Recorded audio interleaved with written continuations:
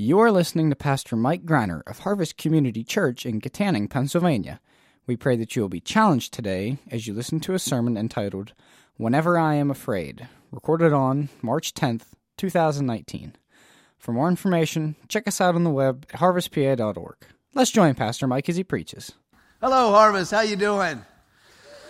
Well, I'm glad that you're here. Harvest, my name's Mike, for those who may be new. Harvest is a campus, starting over. Harvest is a church that has 4 campuses every weekend. We have services on Friday night, Sunday morning in 3 different locations, and then one Sunday night in a different location.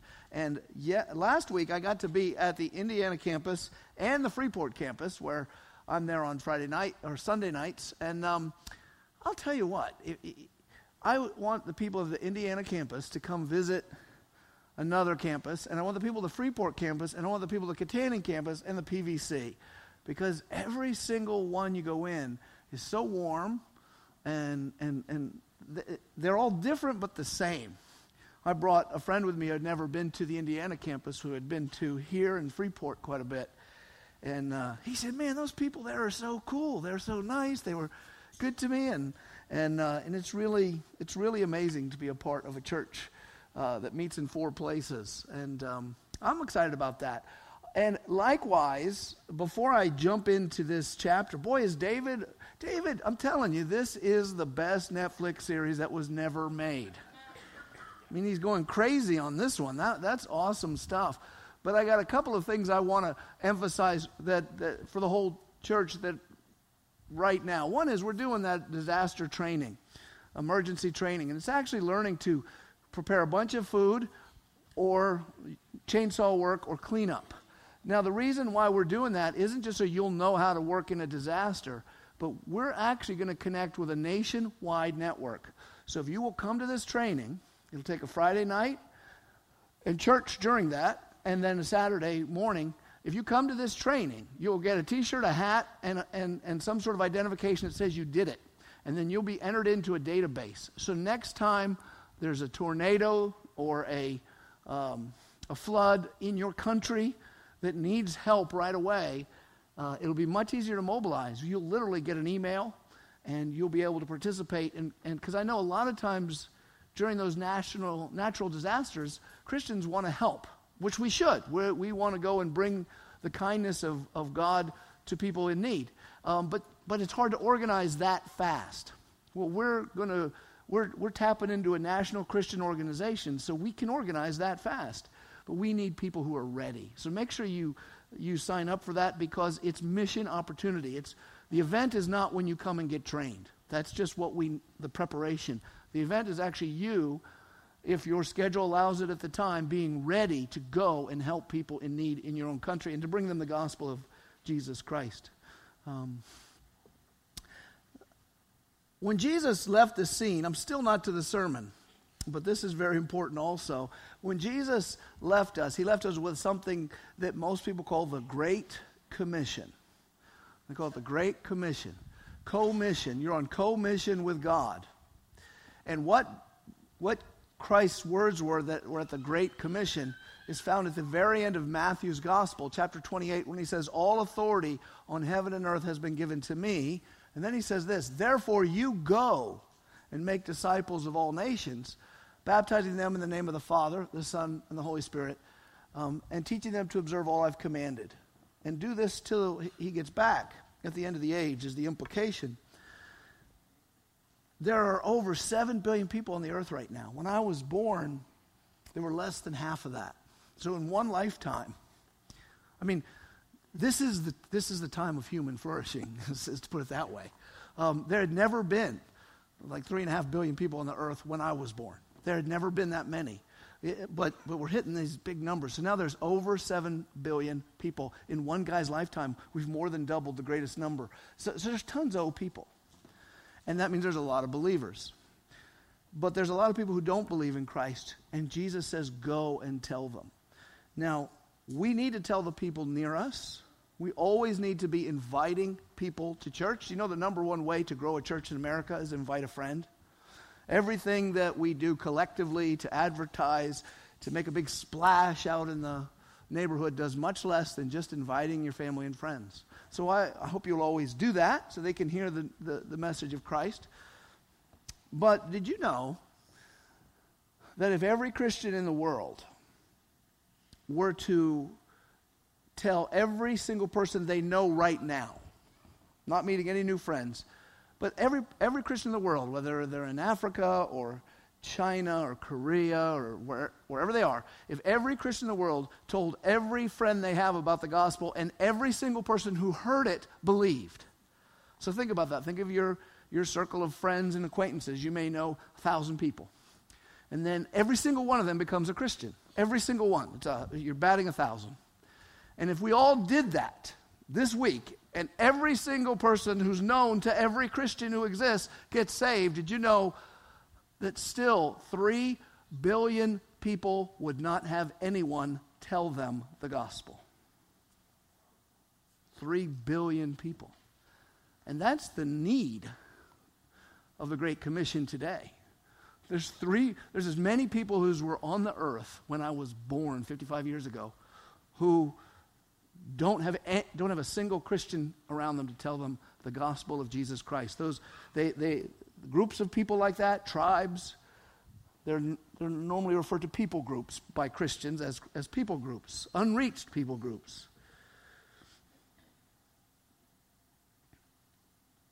The good news is that there's people trying to reach them.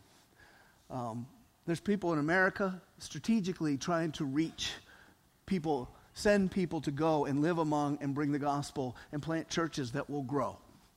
There's people in China doing it. There's people in South Korea sending missionaries to do this. There's people in sub-Saharan Africa doing this. There's people in South America. Most of the Christians of the world now live in the global south, and they're sending missionaries to places they need to go. Not enough, but we're getting started. Harvest Community Church is actually part of that too. And I say this especially for those who've started attending within the last 2 to 3 years and may not know much about this. But we formed a team we call the 10-16 team, taken from John chapter 10, verse 16, where Jesus says, I have sheep that are not of this fold, and they need to hear my voice also. So Jesus was saying there, I have people who aren't Jews who are going to need to hear this gospel. And so we say, well, there's people who still need to hear the gospel. So we formed a team. Most of the people, or many of them, who can't hear the gospel now live in East Asia or near there. There are a lot of people in Asia, China, Pakistan, Indonesia, Vietnam, Cambodia, Myanmar, a lot of countries like that. Most of the people of the world live in those countries. But most of those countries don't allow mission work. They will not let you in to be a missionary if they can find out you're doing it, or they'll throw you in jail, or they'll beat you, or something awful like that. So some could say, well, then don't go there. They don't want you. Don't ruin their culture. And they say, you don't understand. We're not here to rescue or ruin anyone's culture. We're here to please God and set them free from sin with the message of Christ. In the book of Acts, we see the very first Christians, who were all Jewish men, were sharing the gospel, and their leaders beat them up and said, stop it. And then they shared the gospel again.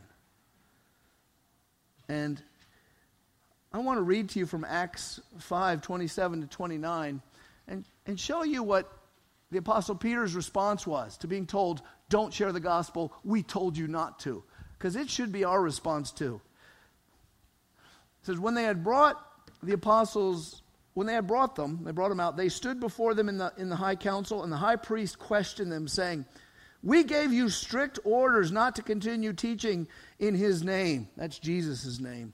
And yet, you have filled Jerusalem with your teaching, and you intend to bring this man's blood upon us. If only they knew. But Peter and the apostles answered, we must obey God rather than men. So,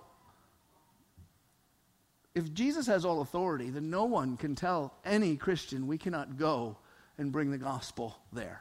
We have a higher power. We must obey God. So our team consisted of mostly young adults and their children. We had our worship pastor at the time, someone none of you have met, his wife, who was a hairdresser, and their There were 3 kids at the time, now 4. And then we had a PennDOT engineer who was our bass player, and his lovely young wife, a new mother of 2. We sent them, and then we have a couple who literally just got out of school, just got out of college, and we shipped them over there. And they're working among a group of people in a country in East Asia that I won't mention right now. And they found a people group of about 20 million people where there's no church, and they've had a lot of good inroads. Folks have come to know Christ, and better still, folks have been raised up to work among their own people. So some people from that people group know the gospel, and they're working to do the job among their own people. And our team is ministering to both. Women are ministering to women, men are ministering to men, and we're doing it. And it was a big endeavor, costs some time and money and people, but you did it. And if you came late to harvest, you say, I didn't do it. You're doing it if you tithe, because that's how we get the money. A lot of the money that they need is we take it and we keep them on the field. So you are doing it. You're helping to reach the unreached. But recently, they called on us to join in prayer with them, because they believe, even though it's illegal for them to be missionaries where they are all the time, they're thinking that government is ratcheting up the pressure on foreigners. And they've seen some of their friends who are not on our team get kicked out. And so they said, why don't we call the whole church and see if they'll fast and pray with us? And we said, we will. So here's what we'd like you to do. This Wednesday, if you can fast and pray for this team. Now, you may have never fasted. That means skipping food. If you can fast for the day, but then you have to set aside time to pray. God isn't going to just do what you ask because you say, I'm not eating until you do what I say. Like a spoiled brat. I'm going to hold my breath, God. The point is, you're saying, I don't need bread. I need you, God. And if you don't deliver, that's the point of fasting, that no one delivers. If you say, well, I got a job, I can't afford to have no calories, or I'm a student, my brain will go, that's fine. Perhaps you fast one meal. Perhaps you take your lunch and take that time and set aside time to read your Bible and pray for these people. And what you want to do is pray for our teams, a blessing upon them. Pray for the nation's leaders. There's a good chance there'll be a leadership change there. And ask God, can our people just stay? Pretty simple. And we're inviting you to join them because they invited us. So if you want more information on that team, there's always letters in every one of our campuses on tables somewhere that you can find. And after the service or after the sermon, you'll get to hear from some of them themselves by video. But now let's jump into our text. David is called a man after God's own heart. God calls him that. I didn't call him that. That's what he calls him. You want to be called a man or a woman, if you happen to be one, of God, after God's own heart. That's the highest compliment you can have. So we know he's a good example. But you never know what's going on inside someone's head. Have you ever known someone and you thought, that person has it all together? And you think they have it all together for years. And then one day they sit and talk to you about some problem they have, and you say to yourself, this person's a basket case. How come I never knew that? You never know what's going on in someone's head. And here we got David. I'm not going to do too much with the story. I'm not going to talk too much about the priests or nothing. Next week we'll talk about them because bad things happen to them. But he gets Goliath's sword and he runs to Gath. That may or may not mean anything to you, unless you can remember this one little detail from 1 Samuel 17, and that is Goliath was from Gath. His cousins remember him. David is running away from the king of Israel, wants to kill him. To who? Right? This would be like a Crip running to the Bloods. Maybe that doesn't work. This would be like a Cleveland Brown fan running to the Steelers. This is like a Palestinian or a Jew. You know what I'm saying? These are enemies. These are enemies. And David has been sung about because he's really, really good at killing Philistines. And for some reason, he's so afraid of Saul, he runs back to the town filled with Philistines to hide. Why is he doing this? By the way, I do not have the answer to that. The Bible never answers that. I wish it would answer that, but he does. And I'm thinking, bad move, Dave. So then he goes crazy and shows a whole other side of his personality. He's able to fake crazy. And the king's like, get the weirdo away from me. It's catchy, and that's the story. But did you know we actually have what David was thinking? If he's a man after God's own heart, how does he behave when bad things happen to him? What's going on in his thought life? And if you were to look at Psalm 34, you would see what he wrote afterwards. And we're not going to do that tonight. You can read Psalm 34 on your own.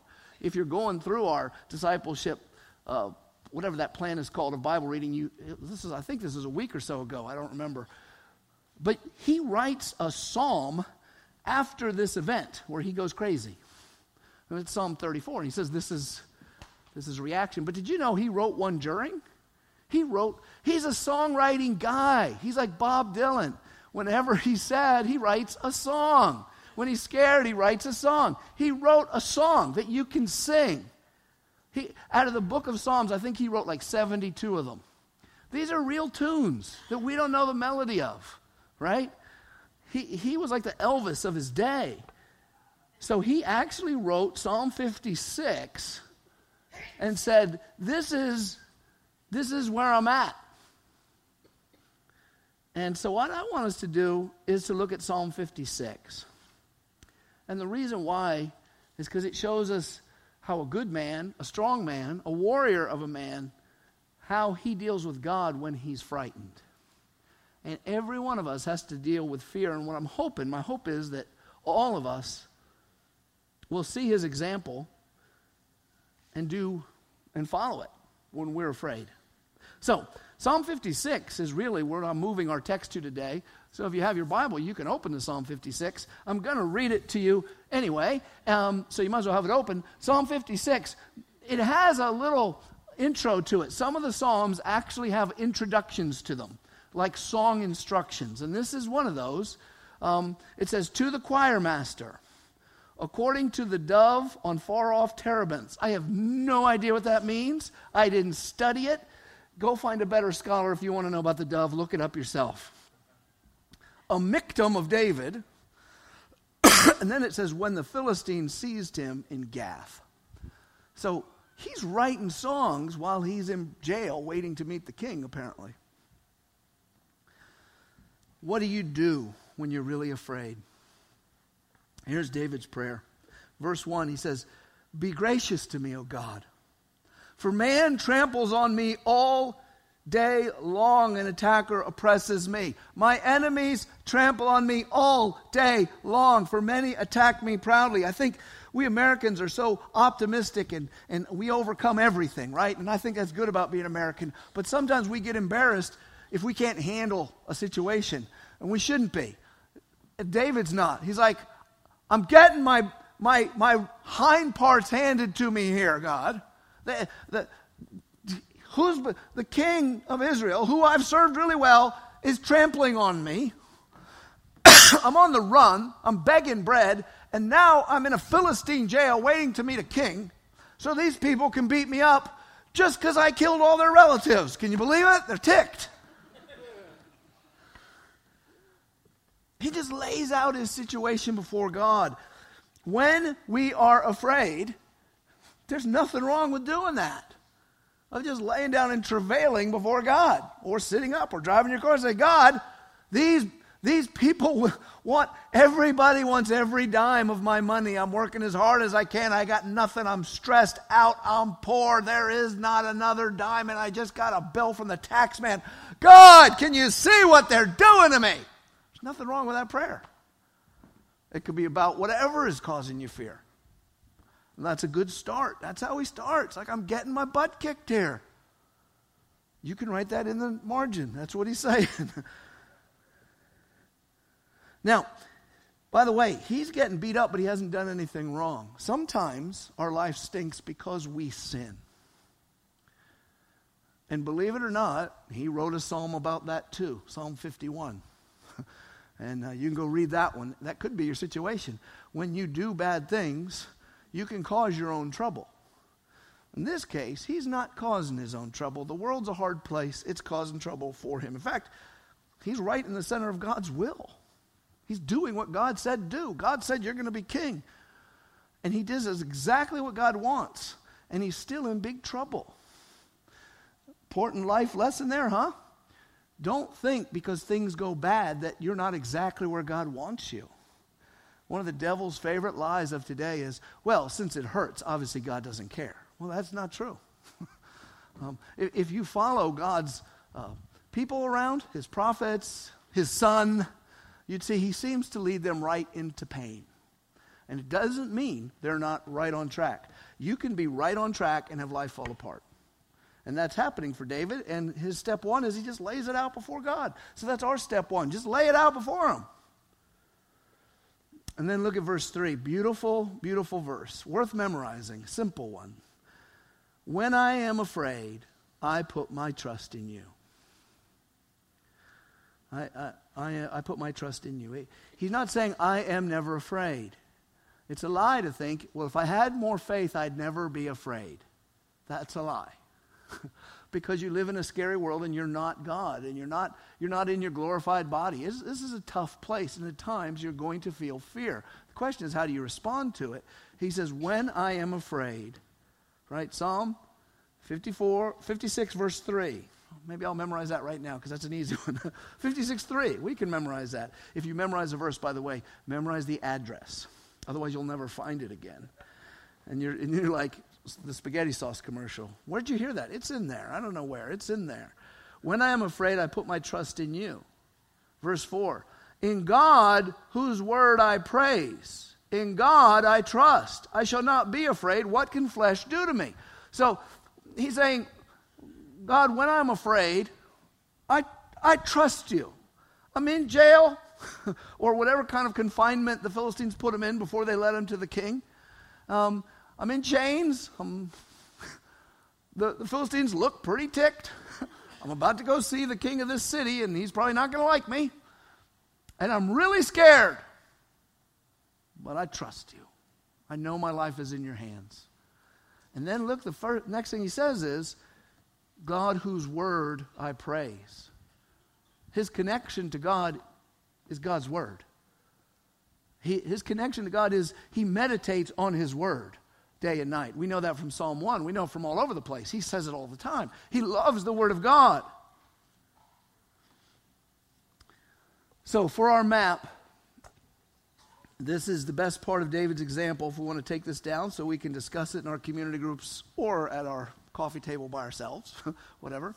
What we learn from David is not how to be afraid, but how to respond when we are afraid. David remembers his God and he remembers his word. Everyone here is going to be scared. If you want a world where you're never going to be scared again, you get that in the resurrection, but you don't get it here. You'd like to say, well, I have such faith, I'll never be scared. Yeah, let's see how long that lasts, Superman. But he put trust in God's word. I praise your word. Look, if God says it, it has to happen. If God says it, it can't not happen. Right? If God says, let there be light, there's got to be light. If God says, let there be dancing, polka-dotted, purple, striped giraffes in the bathtub, don't open the shower curtain because they're going to be there. And David knows that. So he says, I trust your word. And so I'm scared. So I'm thinking, you ain't watching. I'm in trouble. I'm going to get crushed. No. I'm thinking of your word. Perhaps he remembered the promise from Job. Because remember, the only word he had was the books of Moses. He had Judges, Joshua. He had Job. He didn't have that much. But he had those. And in Job 19 it says, for I know that my Redeemer lives. And at the last he will stand upon the earth. And after my skin has been thus destroyed, yet in my flesh I shall see God. He knows that verse probably. Maybe that's what he's thinking of. that verse that Job said as he's getting crushed. He says, even if I die, it's okay, because I know in the end, even when my skin is gone, which means you're dead, by the way, I know I'll be in my flesh before God. There's the resurrection promise. What can flesh do to me? He says in that one verse. What can flesh do to me? The most these people can do is kill me. God will raise me up again. When a person is afraid, when you or I are afraid, what are some ways we can react poorly? Because the right way is the way David does it. But there are a lot of wrong ways, and some of you have been searching them out and maybe listing them. I list them in my own life. There are a lot of good ways or bad ways to respond when you're afraid, right? First is panic. I think that's a good one, right? Settle down, David.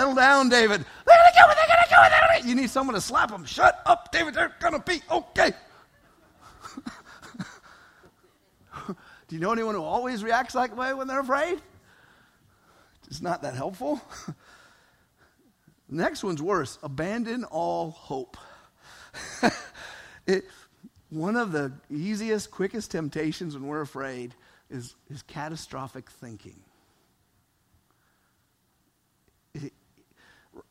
You're with me, right? You know what that feels like.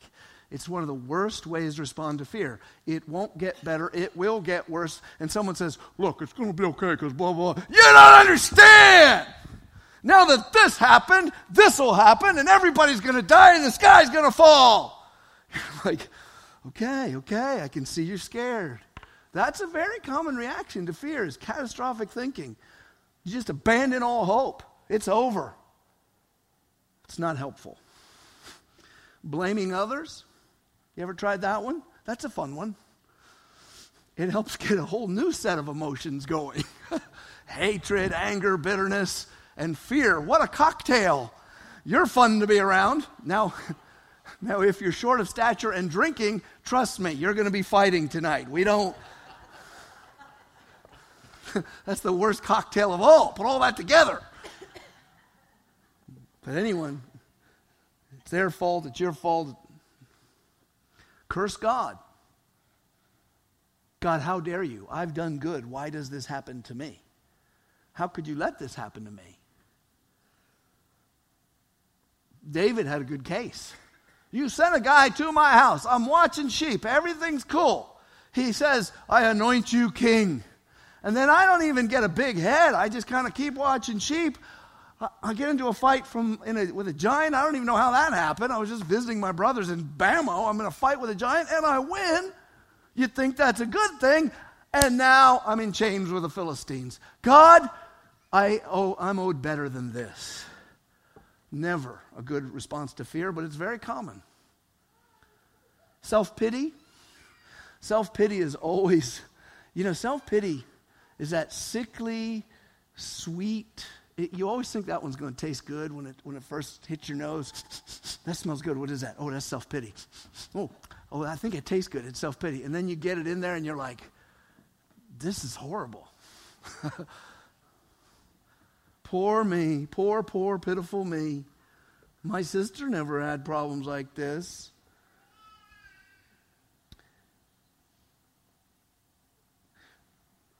Where the rubber meets the road for me and for you is when fear comes, we have to make a mental decision in our brain to say no to whichever one of those tempts us and say yes to what he does. He lays out his problem before the Lord, and he says, whenever I'm afraid, I'm going to remember to trust you, and I'm going to remember your word. You see, David was armed with God's word. He was ready. You don't go into a fight without the proper training, without the proper tool. You have to have your piece high and tight, right? Right here. And maybe one here. And maybe one over your shoulders. And a couple of them rows of bullets that the banditos wear. If you're going into a fight, you got to have your, right? You got to be able to pull out this piece. And it says, what? A bruised reed I shall not break, right? Boom! You're right? I know my Redeemer lives. That's right here. John 3:16. You know, we're shooting demons with this stuff. For God so loved the world. You know, let's deal with his fear. His fear is literally getting stomped. This isn't symbolic stomping. It's real fear, physical pain, physical death. And we can have that fear. You're less likely to get beat up in America than David was in the Philistine area. But you can still have physical pain and death. Just visit a hospital. Luke 12:4. Jesus says, I tell you, my friends, do not fear those who kill the body and after have nothing more they can do. There's a good text to remember. All you can do is kill me, and that's it. But there's someone who could throw my body and soul into hell, and yours too. That's the one I'm going to fear, and he will redeem me in the end. Romans 8:38-39. For I am convinced of this very thing, or in the ESV, for I am sure that neither death nor life nor angels, death or life, right? You could die, it won't change this. You could die and it won't change this. It's very important we get this because we fear dying. You say, well, I'm not afraid of dying. I'm just always afraid of being sick. Okay. You realize that's the exact same thing, right? It's just that's what it leads to. Neither death nor life. Nor angels nor rulers. That's angels or demons is what that is. Nor things present. What's happening now, nor things to come, nor powers, nor height, nor depth, nor anything else in all creation will be able to separate us from the love of God that is in Christ Jesus our Lord. Amen. You need that when you're scared of dying or whatever.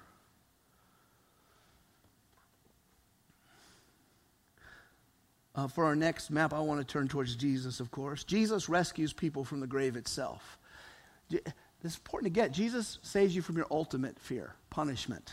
Your ultimate fear is punishment. Death, you might not, no one, well, some people do, but only because they think it'll make things better. But no one looks forward to death, right? But death wouldn't be so bad if you just turned into dust. At least you can say, well, I just turned into dust. No, death is fearful because punishment. We all know there's judgment. We all know there's justice. We all know there's punishment. Jesus rescues us from that. He promises life in a new world and a body that lasts forever. When you die, if you're a Christian, your spirit goes to be with God. And your body, it just goes wherever it goes. But don't worry, you're going to get a new one when he returns. And a body like his, resurrected, and it will last forever. Do you find that hard to believe? I don't care, because here's what I know. God said it, and if he said it, it can't not happen.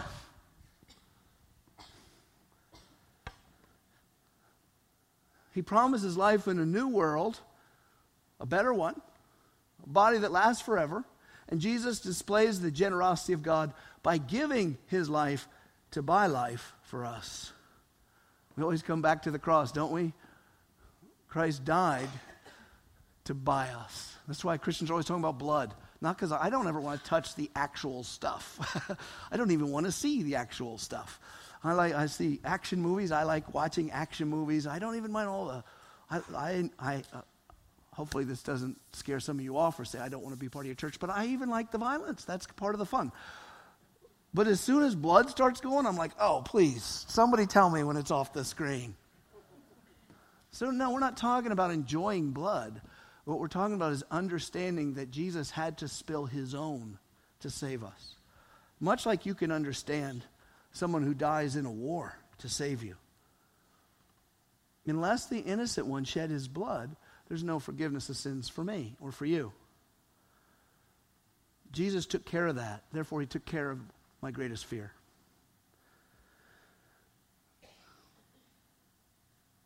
You, and I speak to you as if you're following Christ. Because if you're not following Christ, I'm hoping you'll change your mind by the time I finish this sentence, hopefully. So I speak to you as if you're following Christ. You're never going to know what death is. You won't know it. Now, other people you love may die, and you can know the sorrow and separation, and you should cry. But you personally, the Bible says, absent from the body, present with the Lord. You won't know it. In other words, you'll never taste death. You'll never smell the grave. There won't even be a second of, oh, that's scary. Okay, I'm good. You can't die. You are invincible. And as far as your body goes, it's invincible until God says it's time for your spirit to leave it. You're never going to die. You're never going to die. Philippians 3:20 gives you a promise. Our citizenship is in heaven. We've never been there, but we're citizens. You've never been there, but you're a citizen. You have all the rights. And from it, we await a Savior, the Lord Jesus Christ, who will transform our lowly body to be like His glorious body by the power that enables Him even to subject all things to Himself. So, okay, I'm sick. Okay, I'm dying. Okay, so what? My citizen, Lord, I'm afraid. The doctor said, you're going to die. You have head disease and your head's going to fall off. And I'm scared. But whenever I'm afraid, I trust in you. And I praise your word, which says I'm never going to die. Take care of my family. They're going to be sad for a while.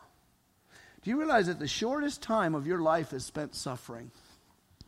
The shortest time of your life. You could crawl naked over broken glass and have someone pour lemon juice on you for 80 years. And still the shortest time of your life is suffering. Because 80 years goes by like this. And you get millions of sets of 80 years in a perfectly healthy, no suffering body. It's good to remember that when you're afraid. In fact, it's not just fear. Every time we're fighting negative emotions, sorrow, confusion, anger, frustration, why not respond the same way? Lay it out before God. God, I'm really having trouble with this emotion because blah, blah, blah. But whenever I feel that, I trust in you and I praise your word. But you have to have his word. God never breaks his word. We must know his word. And one of the reasons why we spend a lot of time preaching at Harvest Community Church is because we believe the word of God is effective for changing one another's lives, and we need to be together on it. Someone once came up to me and said, that was a good sermon, Pastor, but it was way too long. This was at a wedding, too. It wasn't that long. I mean, wedding sermons are not that long, no matter what you do. Can't think of new stuff. They're hitched. What do we do now? I said, well, don't worry. People in hell love short sermons. Fortunately, he was in a good mood because it was a wedding and we laughed.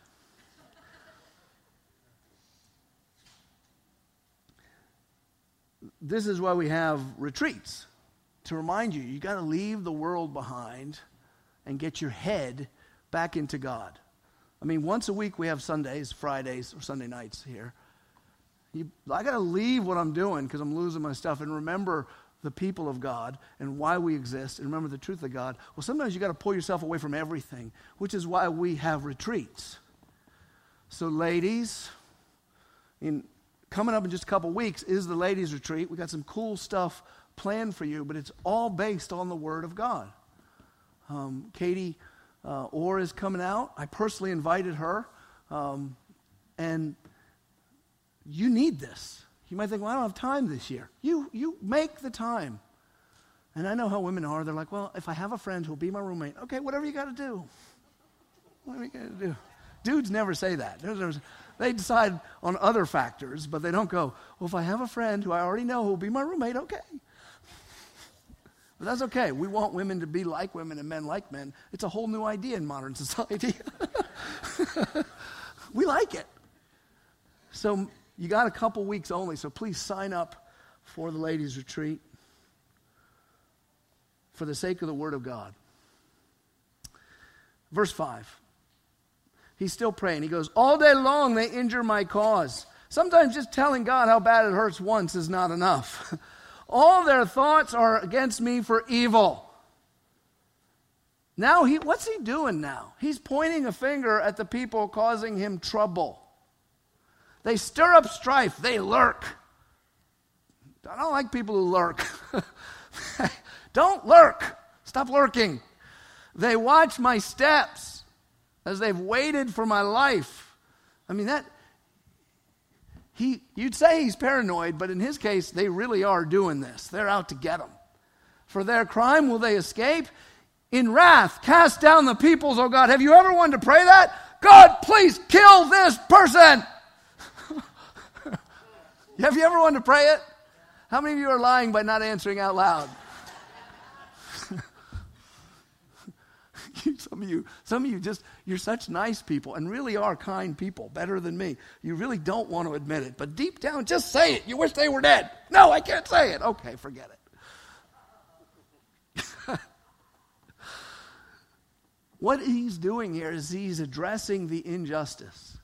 See, because you suffer while walking with God doesn't mean you don't notice someone's wronging you. It's like, well, I'm a Christian. I don't care if it hurts and you hate me. I'm like Jesus. Even Jesus isn't like that.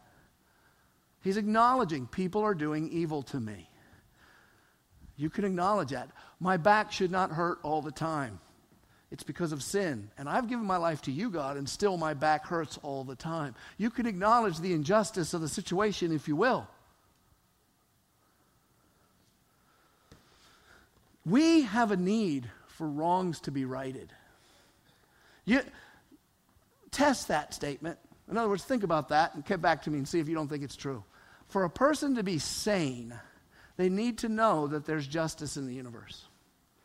Why do people care so much? If someone kills someone, why do people care so much that they catch the bad guy and he goes to jail?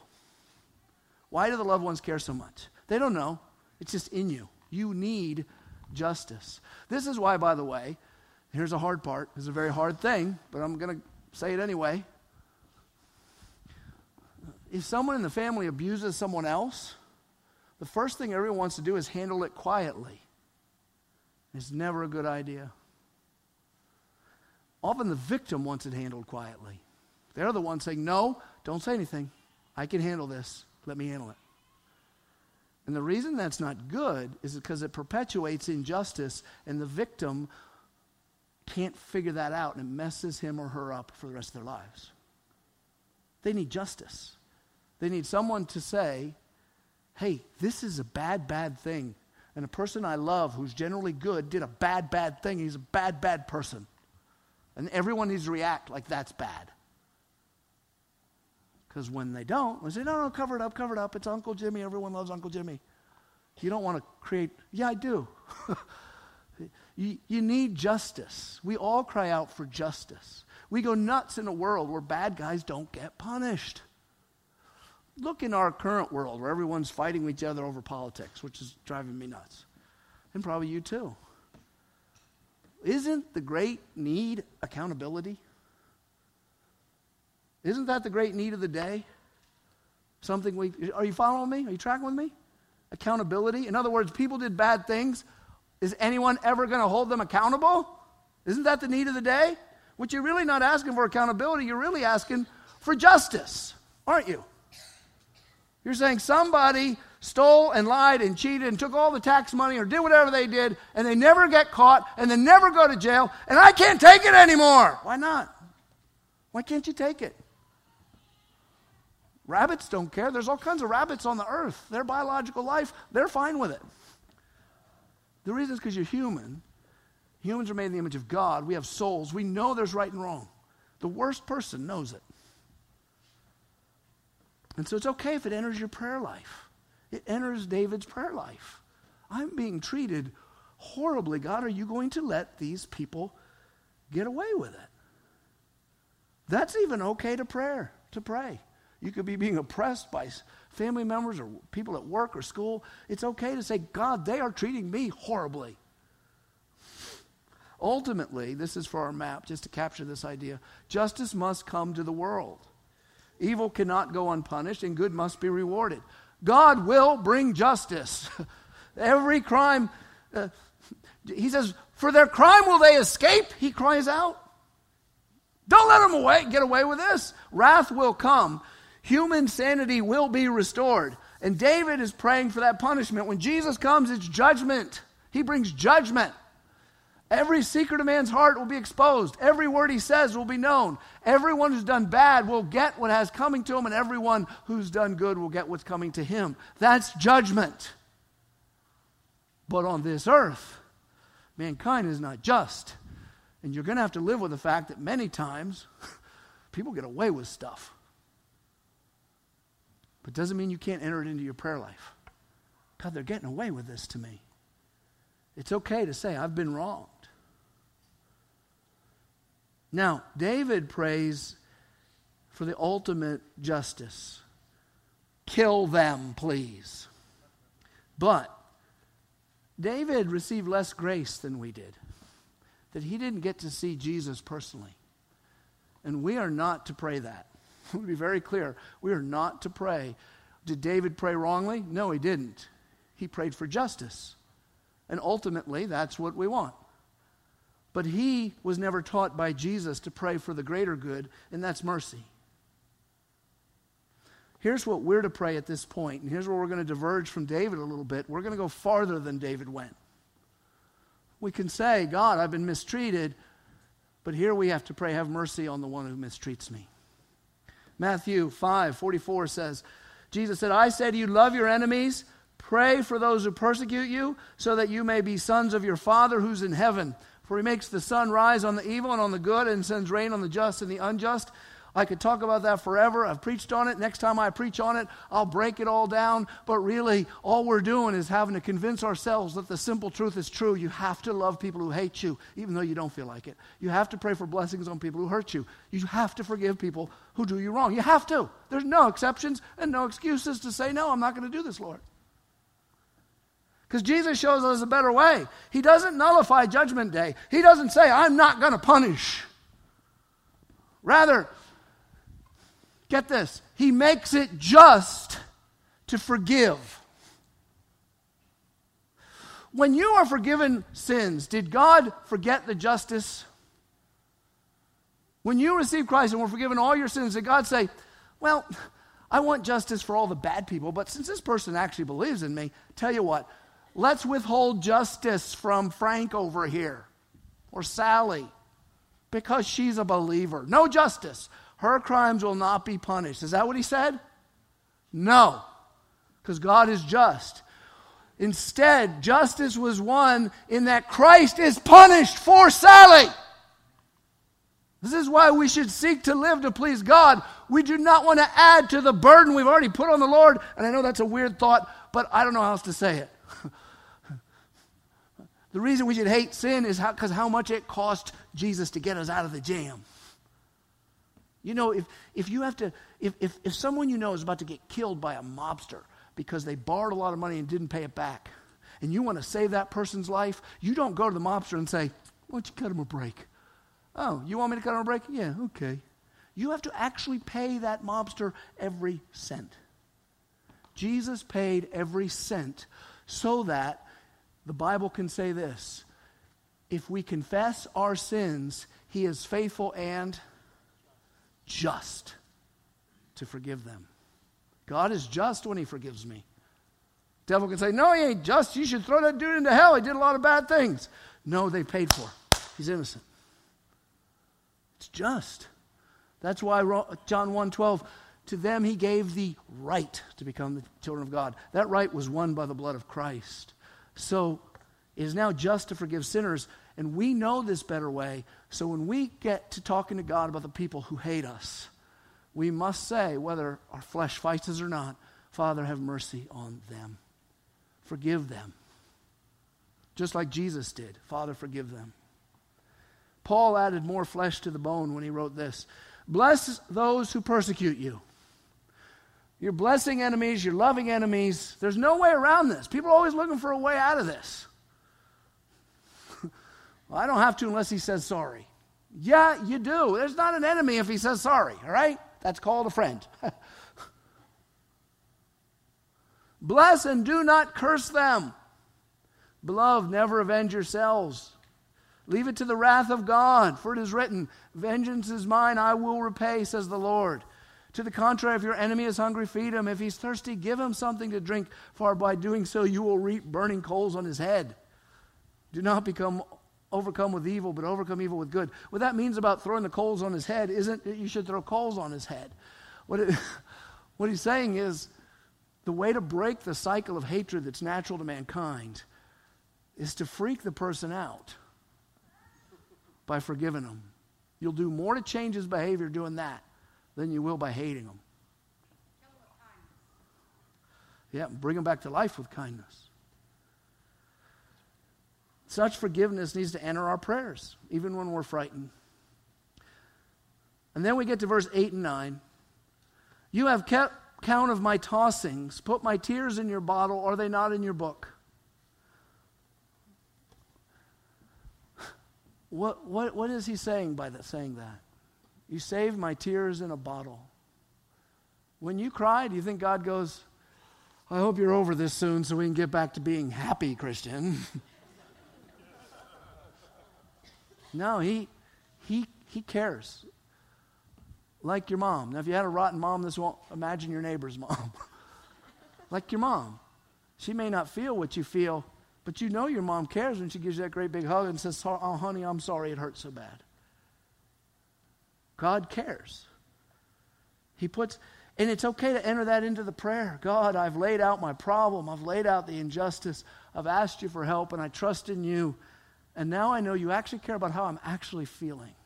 You care that I'm very, very sad. You're saving. You're keeping count. You're keeping track. Somebody somewhere in the universe knows just how sad I am. Because it's very lonely to be sad and afraid. Because nobody seems to get it. But God gets it. He's saving your tears. He's writing it in a book. And not so you can have this horrible book to read. It's his way of saying, you know, you're keeping count. And you're going to comfort me. My enemies will turn back in the day when I call. This I know, that God is for me. Now, I don't have any tattoos, but if I had one, that's a good one. God is for me. If you got that lesson, you got most of what you need in life. But God's not trying to wipe me out. He's on my side. Okay. Let's move. This will close up very quickly because we see in verse 10 and 11 he repeats himself, which is poetic. It's a song. Songs have repetitious choruses. This is his chorus, I guess. In God whose word I praise, in the Lord whose word I praise, in God I trust, I shall not be afraid. What can man do to me? That's almost the exact same as verse 3 and 4. Verse 12, he ends it with a dedication of himself to God. I must perform my vows to you, O God. He doesn't let himself off the hook. Because I'm scared and people are trying to kill me, I don't have to be a good Christian. I can drink. Somebody pass the weed, I got to smoke. I can go ahead and act like a jerk and kill these people because I'm in a jam. I don't have to be a good Christian. No, he says, since I'm in this jam, waiting to meet the king who's probably going to kill me, and I'm afraid, but since I trust in you, I'm still your servant. He ends the prayer giving himself back to God. And so should we. Before you get up from your prayer time, offer yourself back to God. Don't get up a rebel. Don't get up holding on. Give true worship, which is yourself. I must perform my vows to you, O God. I will render thank offerings to you, for you have delivered my soul from death. He says this before he knows he's getting out of the jam. He may die. In this case, he doesn't. Well, actually, he should know he's not going to because God told him he'd make him king. And maybe he does trust that. But eventually, a Christian's going to die. And you can still say, God has delivered me. And look how he puts this. You can feel the otherworldliness of it. He says, yes, you've kept my feet from falling, that I may walk before God in the light of life. Thank you for listening to this sermon from Harvest Community Church. We invite you to join us at any one of our 4 campuses located in Kittanning, Petrolia Valley, Indiana, and Freeport. For more information, check us out on the web at harvestpa.org.